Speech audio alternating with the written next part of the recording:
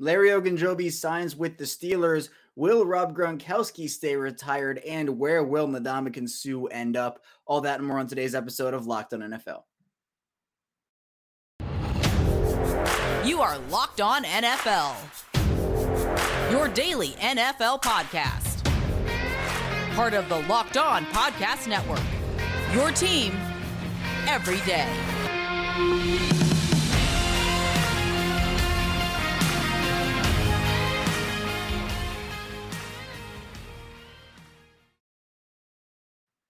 Welcome into another episode of the Locked on NFL podcast, part of the Locked on Podcast Network, your team every day. It's Monday, so that means you have me, Kevin Ostreicher, the host of Locked on Ravens. And thank you for making Locked on NFL your first listen of the day. And be sure to follow us anywhere you get your podcast. We're free and available on all platforms, including on YouTube. And today's episode of Locked on NFL is brought to you by Bet Online. Bet Online, as we covered this season with more props, odds, and lines than ever before. Bet Online, where the game starts. And we're back. We have a ton of content to dive into today. I know it's kind of the lull period before training camp starts, but that doesn't mean NFL action isn't happening through signings, rumors, and whatever it may be. So in the first segment, we'll be talking with Chris Carter of Locked on Steelers about the signing of Larry Ogunjobi. Really good signing there. We're going to talk to him about what that means for Pittsburgh's defense.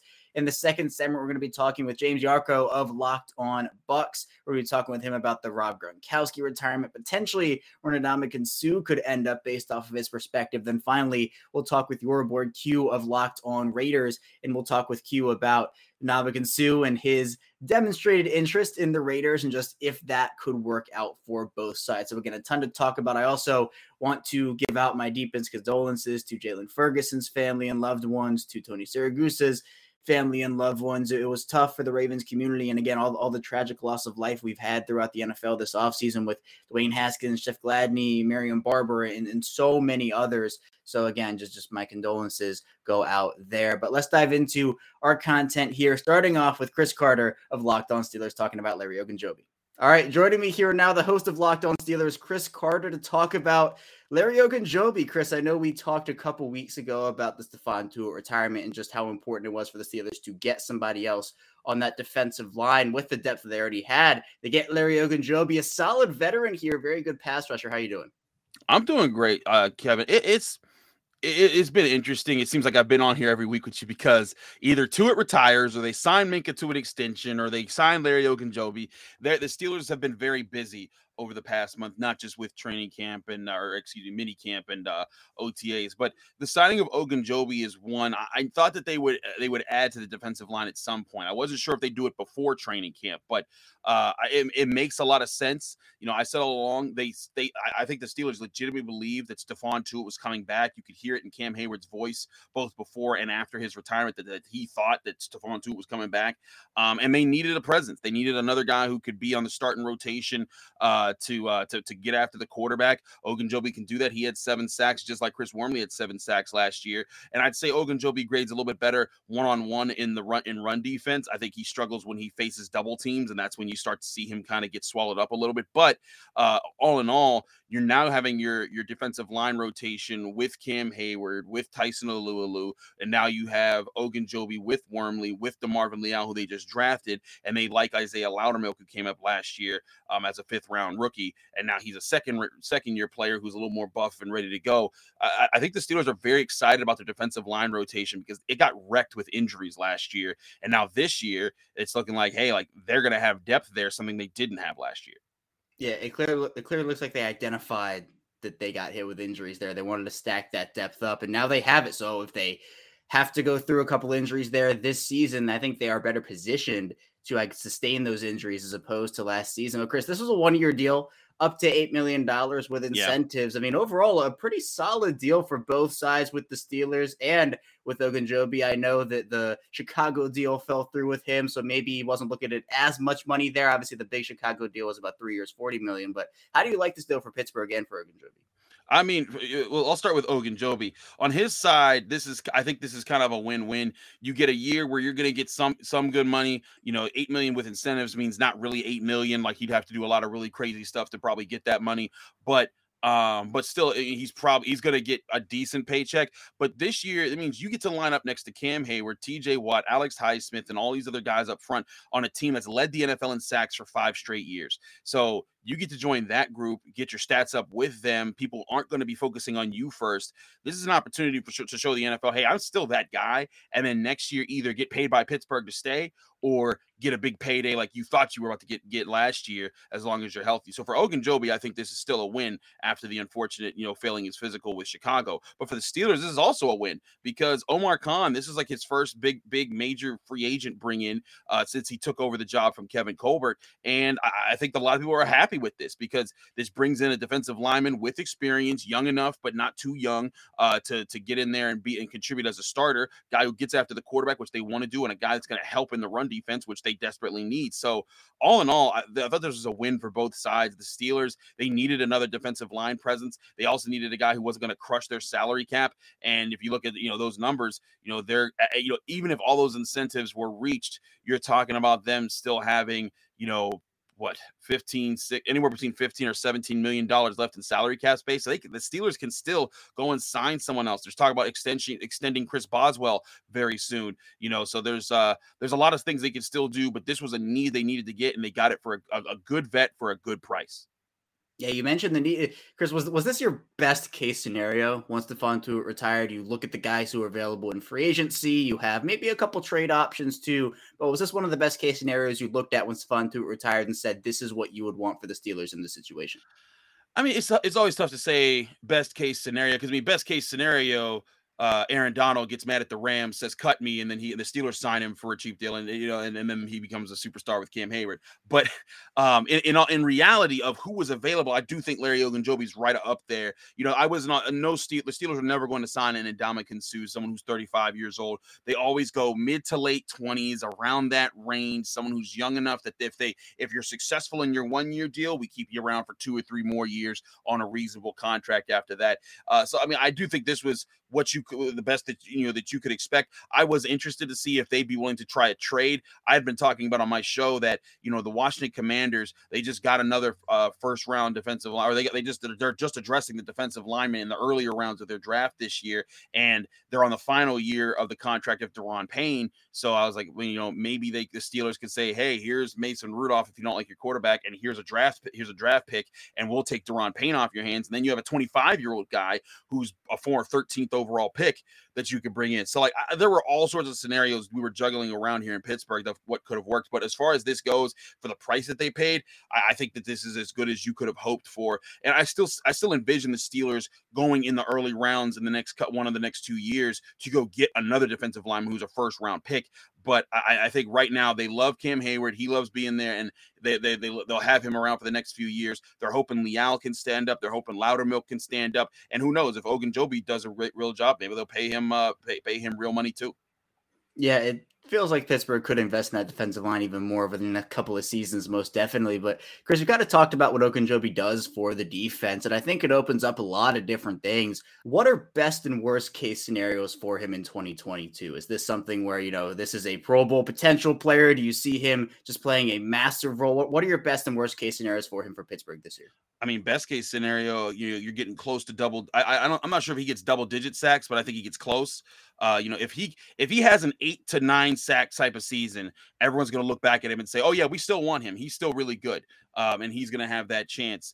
That chance there. I'm just not so sure. There's so many people who can eat on the Steelers defense when it comes to getting after the quarterback, and that's where the competition can get stiff. And I can see him ending up with 3 sacks on the season, and it won't be a lack of talent. It'll just be a situation where TJ was getting there faster, Cam was getting there faster, this guy was getting there faster, and it was just you couldn't beat those guys to the ball, and then maybe that lowers his hit. And I think that's the one thing that could hurt Ogunjobi is that say he has a 3-sack season and there aren't as many highlight plays, and he's just kind of another guy in the Steelers defensive line, then he probably won't get that $13 million a year deal from a team in free agency. And maybe the Steelers are saying, hey, we'll pay you 6 or 7 or 8 next year again to stick around. And what he wants is he wants to put on a show. He wants to get either close to double-digit sacks or double-digit sacks itself to say, hey, I'm a pass rusher. I stuff the run. I do all the things. Pay me next year. I want to be one of the top paid defensive linemen in football. So he's got a ball, and he's got a ball, with the Steelers. I'll be very intrigued to see the amount of the snap counts at the end of each game. Who's getting the most. Cam Hayward's had to start eating a lot of snap counts last year, and the Steelers, they want to get him as much rest as possible, because if he's on the field all the time, it's going to tire him out for the key part of the game, which, as the Steelers always talk about, they want the early fourth quarter. They want that to be when their defensive players are the freshest, their stars are taking over, and they can kind of push to the end of the game. If Ogunjobi can be part of those starters that they keep fresh, or a reason why their starters are fresh, I think he'll have helped his case a lot. But he has to get some serious numbers this year to get him back into the conversation of, oh yeah, we do got to pay him, and when free agency hits next year. Yeah, and part of the huge thing with those veteran defensive linemen, I know you have Cam Hayward in Pittsburgh, even like Calais Campbell in Baltimore, for example, now Akeem Hicks with Tampa Bay, is having as much depth as possible to have it be, come December, come January, come potentially February. You're looking at guys who are much more fresh because they were able to rest in the earlier months. And I think Ogunjobi can provide that for Pittsburgh. And plus the other depth they have, the depth that we talked about, Chris, with Pittsburgh picking up all those guys, bringing back some quality playmakers as well in the defensive line.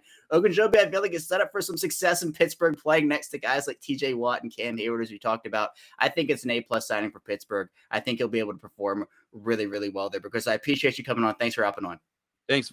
I personally really love this signing for the Steelers. There, Ogunjobi, someone who I think has been very good and very underrated for a long time. So on that Steelers defense, which did need some more defensive linemen after the retirement of Stephon Tuitt, I think that will be a great signing for them. But still a ton to talk about here on Locked On NFL. When we get back, we'll be diving into a lot about Rob Gronkowski, Ndamukong Suh, and more. So be sure to stay tuned. But first, I do want to tell you a bit about BetOnline. BetOnline.net is the number one source for all your betting needs and sports info. You can find all the latest sports developments, league reviews, and news, including this year's NHL playoffs and Major League Baseball. BetOnline is your continued source for all your sports wagering information, including live betting, esports, and scores. And BetOnline.net remains the best spot for all your sports scores, podcasts, and news this season. BetOnline.net is the fastest and easiest way to check in all your favorite sports and events, including MMA, boxing, and golf. Head over to the website today. Use your mobile device to learn more about the trends in action. BetOnline, where the game starts. We're back. Our second segment of Locked On NFL. Kevin Oestreicher, your host, still here with you. And again, thank you for making Locked On NFL your first listen of the day. Be sure to subscribe here on YouTube if you're here with us in video form, and follow us in audio form if you're here with us in audio form as well. But now in our second part of the show, we're going to be diving into Rob Gronkowski and Ndamukong Suh with James Yarko of Locked On Bucks. Let's dive into that conversation now.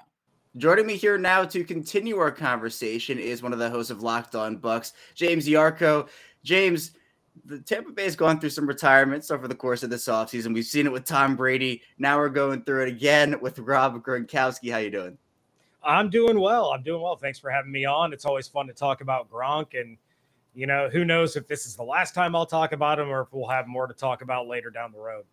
Right. We'll talk about that, whether this is really the final time we'll see Rob Gronkowski on the football field. But James, assuming that Rob Gronkowski does end up staying retired, what did he bring to Tampa Bay during his time there? Obviously a Super Bowl champion, that veteran presence coming over with Tom Brady. I mean, what did you enjoy seeing out of him on the field each and every Sunday? I think just the reliability and the chemistry with Tom Brady as far as on the field. You knew if Gronk was out there, he could make a play. It didn't matter if they were backed up in their own zone or if it was 3rd and 18. You knew Gronk was going to be there and could have something explosive to really jumpstart a drive, jumpstart a comeback, whatever the case may be. So he brought that attitude, that swagger, that comfortability on the field. And then off the field, he was just a character, man. Gronk is Gronk. He was going to make you laugh. He was going to lighten the mood around teammates when things weren't going so great. He was going to be hyper-focused, but at the same time, it wasn't like the Tom Brady hyper-focused where, he's dialed in and he's got that look on his face. Gronk was going to try to keep things light, keep guys a little loose and not down so much. And that's something that they're sure going to miss, and the Buccaneers have plenty of personalities, but there's only one Gronk. Yeah, you could go throughout the league and kind of identify like a couple of those characters, those fun-loving guys. And Gronk is in that category of just a unique guy, but on the field, I mean, such a dominant player for so many seasons. And you mentioned that reliability, but it just feels like, James, this might not be the end for Rob Gronkowski. Do you sense anything that Gronk could come back? Maybe it is in the coming months. We saw it with Tom Brady where he retired, then very quickly came back. Or do you feel like maybe this is a middle of the season thing where if Gronk does come back, it would be maybe after a bye week or something? I get the feeling he's probably done, but I'm not going to completely close that door. Like hook, line, and sinker, I bought Tom Brady's retirement. I did not think he was going to come back. So I've learned my lesson there. I'll leave the door slightly ajar. But I think if Gronk is going to return there, and David and I talked about this on an episode of Locked On Bucks, there has to be kind of a cutoff where if it reaches this certain point in the season, it's too late for him to try to make a return. You're not going to see Gronk, jump right back in the week before the playoffs start. It would take too long for him to get his legs under him, get back into football shape, and become a viable option and a viable threat for the offense. So David had kind of talked about kind of that bye week after they come back from Germany. And I had looked at really the first week of December. If he's not back by the very beginning of December, you're probably reaching that point of no return as to whether or not he's going to be able to function as a, every snap, viable football player for the Buccaneers. Yeah, and until Gronkowski potentially returns, or maybe just now and until forever, the Bucs are going to be looking to fill that void that Gronk left with the guys now on that roster. You have Cam Breda, second-round pick invested there as well at the position. James, how confident are you in the guys in that room to kind of pick up that slack and continue going forward here with Tom Brady? I'm less confident than I was when they had Gronk, but I have a lot of confidence in Cameron Brate. We've seen him be the number one tight end for this team before, and I have a lot of optimism about this group. You have Cade Otton, who, if it wasn't for some injuries, is probably the first or second tight end taken off the board in this previous draft, but a lot of people were a little hesitant because of the injury concerns.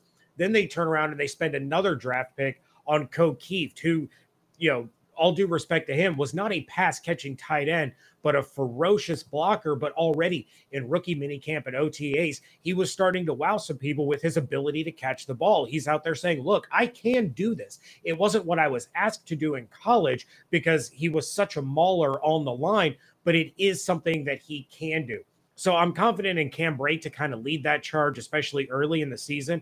But Cade Otton is a phenomenal athlete. And if he can start to develop some of that chemistry with Brady that, will really take shape during training camp, I think Otton can be an absolute force in this offense and may end up being the number one rookie tight end in the 2022 season.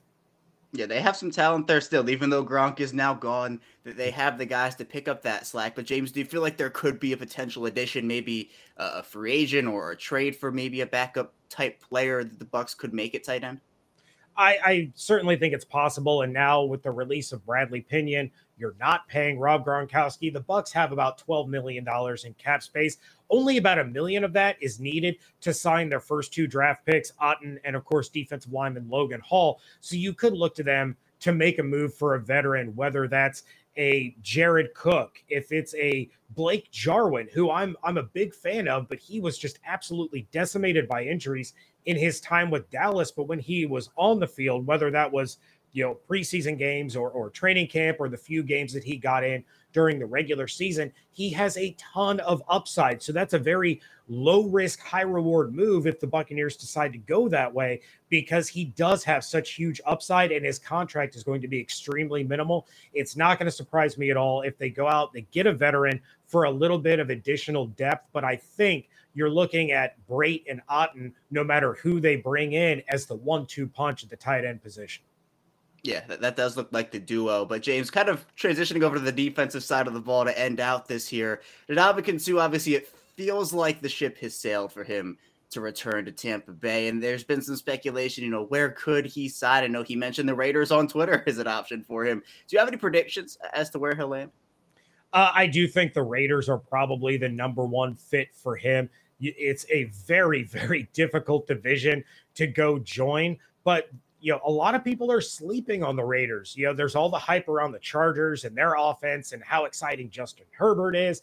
You have all the hype around the Denver Broncos because of the addition of Russell Wilson. And of course, the Kansas City Chiefs are going to be the Kansas City Chiefs with or without Tyreek Hill. So Ndamukong Suh could really be kind of an under the radar guy for the Raiders. And I say under the radar as a name like Ndamukong Suh can be, but the Raiders are just kind of floating underneath everybody's radar because the other three teams have these big, super sexy names, and outside of Devontae Adams, nobody's looking to Derek Carr as the quarterback in that division because of Herbert, Wilson, and Mahomes, and nobody's looking to that Raiders defense to really be the kind of defense that can stop those other offenses. And I think the addition of Ndamukong Suh, it brings reliability. It brings pass rush ability. It brings the ability to stop the run, to clog up blockers. He could absolutely help that defense. And I really believe that the Raiders are going to be a surprise team in the NFL this year, especially given what they're up against in the AFC West. Yeah, the AFC West is my pick for the best division of the year. Just so much talent, so many acquisitions in there as well. And James, I talked about and asked you what your confidence level was with the tight ends without Gronkowski. Well, I guess I'll end this off by asking you, what's your confidence level in the defensive line in Tampa without Suh with the additions they've made? I'm very confident. I'm going to miss what Suh brought to the line, but you have an absolute bona fide stud in Vita Vea there in the middle. You have Akeem Hicks, who played great football for the Chicago Bears until he was hit by the injury bug. If he stays healthy, then that is going to be a huge addition. And then there has been nothing but glowing praise about the play of Logan Hall, whether that's from beat writers, whether that's from Hall of Famer Warren Sapp. Logan Hall has that it factor, or at least people claim that he has that it factor early in this process. I'm excited to see him when I go down to training camp, see how he moves, see how he plays, and how he does lined up alongside of Vita Vea. So I'm extremely confident that the Buccaneers defensive line, even without Suh, is still going to be one of the more dominant defensive lines in the NFL, still going to be towards the top of the list as far as stopping the run, which is going to be pivotal in order for the guys like Joe Tryon-Shoyinka and Shaq Barrett to be able to come blitzing off the edges, for Devin White and Levante David to come blitzing up the middle. And then, of course, we all know that Todd Bowles loves safeties, and they have a ton of them that are super versatile. They can blitz, they can cover, they can drop back, whatever the case may be. So there's going to be some new wrinkles in that Todd Bowles defense this year with the addition of Logan Hall, with the addition of these other safeties, even without Ndamukong Suh there lined up next to Vita Vea. Yeah, Tampa has depth at a ton of different positions. And, of course, obviously, whenever you have Tom Brady, you have a chance. But also, it's the roster around him that matters, too. And Tampa's done a good job of filling that up. And who knows, maybe Rob Gronkowski will be on that roster come November, December. And, James, maybe we'll be talking again then. But I appreciate you coming on. Thanks so much. Absolutely. It's my pleasure. Yeah, a bit unknown if Rob Gronkowski is going to stay retired. I have my doubts that he will, but maybe he will. And this is actually the end of his football career. But if not, and he does return, it'd be a welcome maybe late season addition for Tampa Bay and that team. But we still have a ton of content to dive into here on Locked On NFL. When we return, we're going to be diving into Ndamukong Suh in a little bit more detail, but this time with your boy Q of Locked On Raiders. So be sure to stay tuned for that here on Locked On NFL. We're back. Our final segment of Locked On NFL. Kevin Oestreicher, your host, still here with you again. Thank you for making Locked On NFL your first listen of the day. Again, be sure to subscribe here on YouTube and follow us in audio format as well. Now let's talk with your boy Q of Locked On Raiders about Ndamukong Suh and that Raiders defense, and if Suh would potentially be a good fit on that team. Joining me now to round out the show to talk about some Ndamukong Suh and some Las Vegas Raiders is the host of Locked On Raiders, your boy Q. And Q, we might have talked on here once or twice before. Maybe this might be your first appearance. I'm not sure. How you doing? I'm good, man. Yeah, we got a relationship going now, right? I mean, we're talking all the time, and that's cool, man. It's been a fun off season, lots of storylines, and so lots of good conversation going on. Oh yeah, absolutely. And the one today, Q, it's about Ndamukong Suh. Now, Suh, pretty unlikely he returns to Tampa at this point. The Bucs signing Akeem Hicks, and now that pushes Suh out the door pretty much. And I think he demonstrated just a little bit of interest on Twitter when he talked about the Las Vegas Raiders. He said the Raiders seem fun.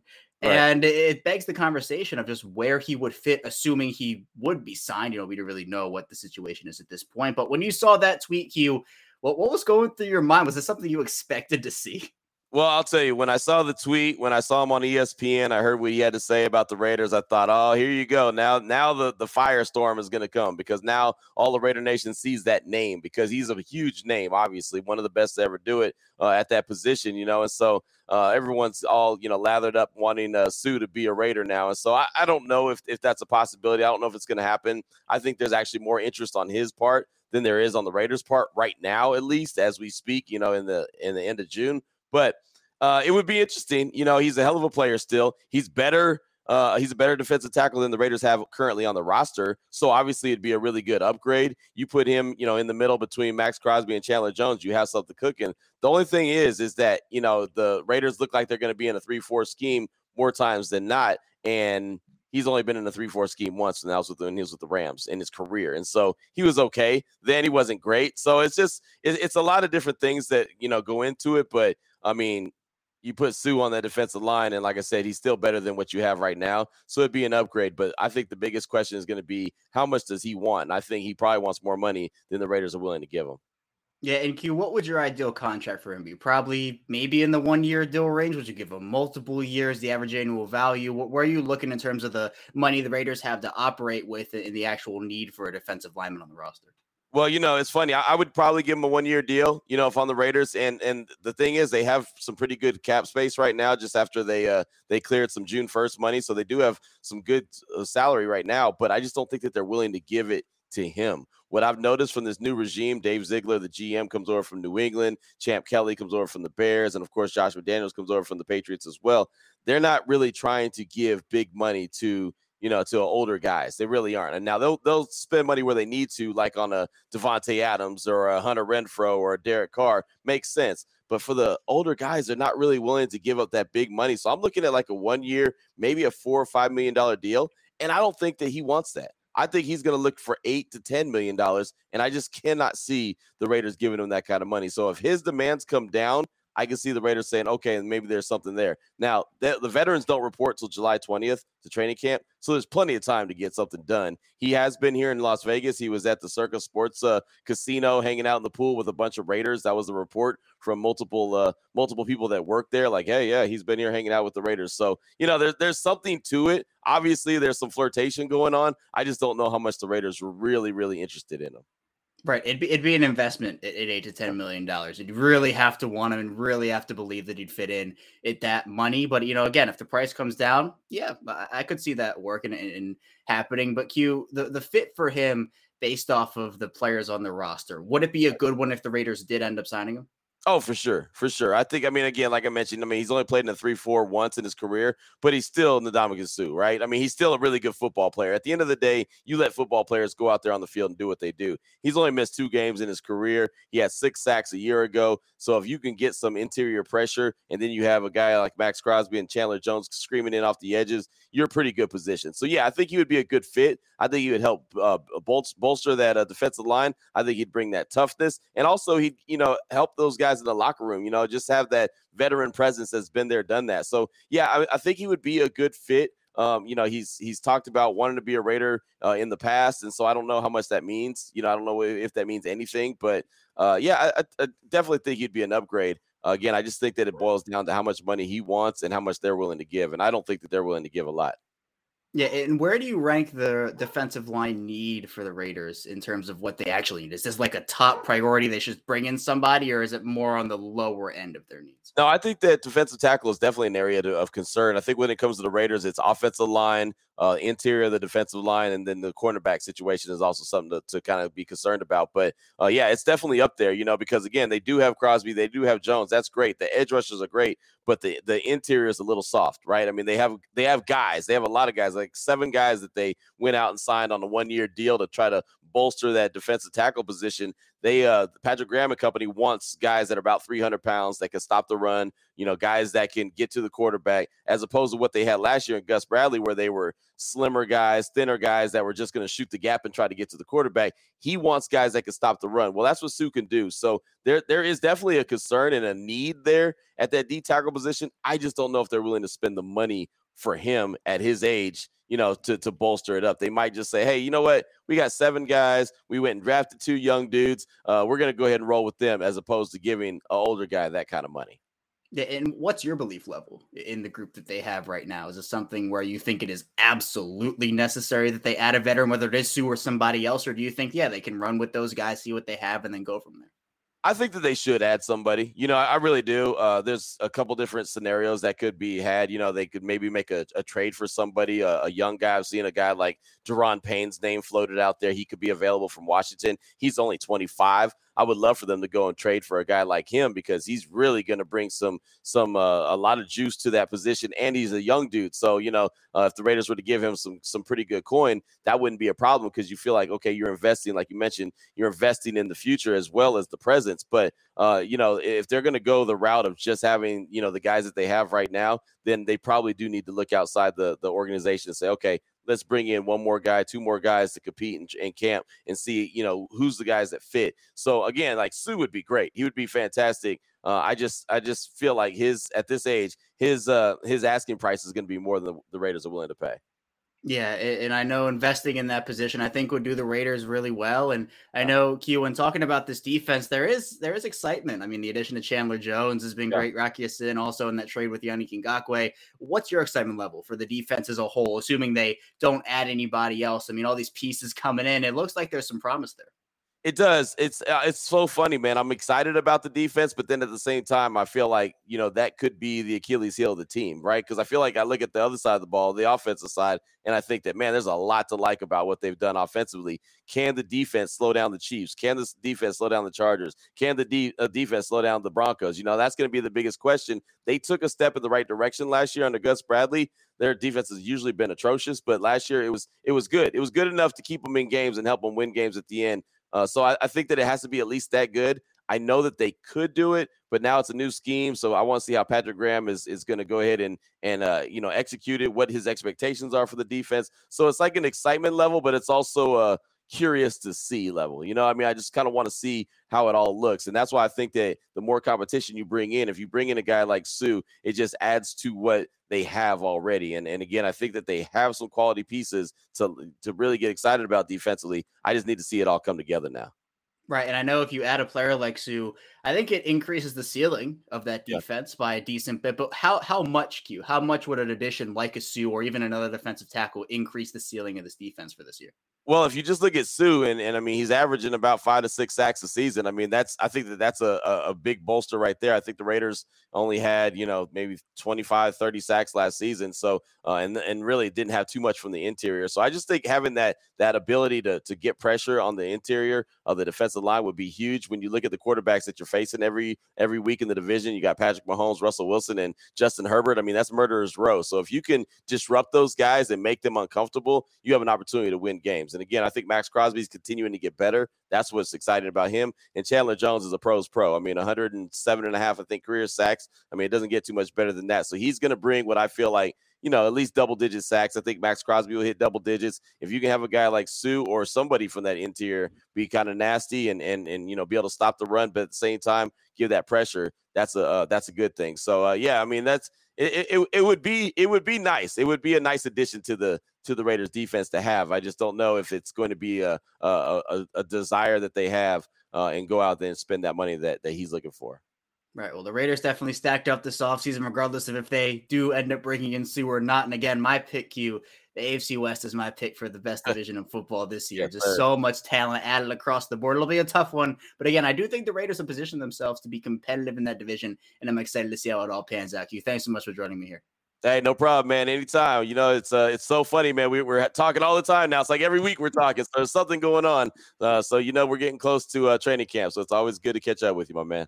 Yeah, of course. And hey, who knows? Maybe next week the Raiders will do something. We'll be talking again. I don't know. And if that's the case, I always enjoy chopping it up with you, Q. Thanks so much. For sure. Appreciate you. I think that Sue would be a very good addition for the Raiders, and maybe not in that $10 million range, but as Q talked about, maybe a 1-year deal, 4, 5, 6, even maybe $7 million. I think he'd be a veteran in that room, someone who would, I think, again, make that ceiling of the defense higher in a division, that AFC West, which is going to be very, very, very tough. Again, my pick for the best division in football in 2022. But that's all that I have for you here today on Locked On NFL. Thank you so much for tuning in. When we get back here tomorrow, I'll be diving into more NFL content with your Tuesday host. So be sure to stay tuned for that, and we will see you right back here tomorrow.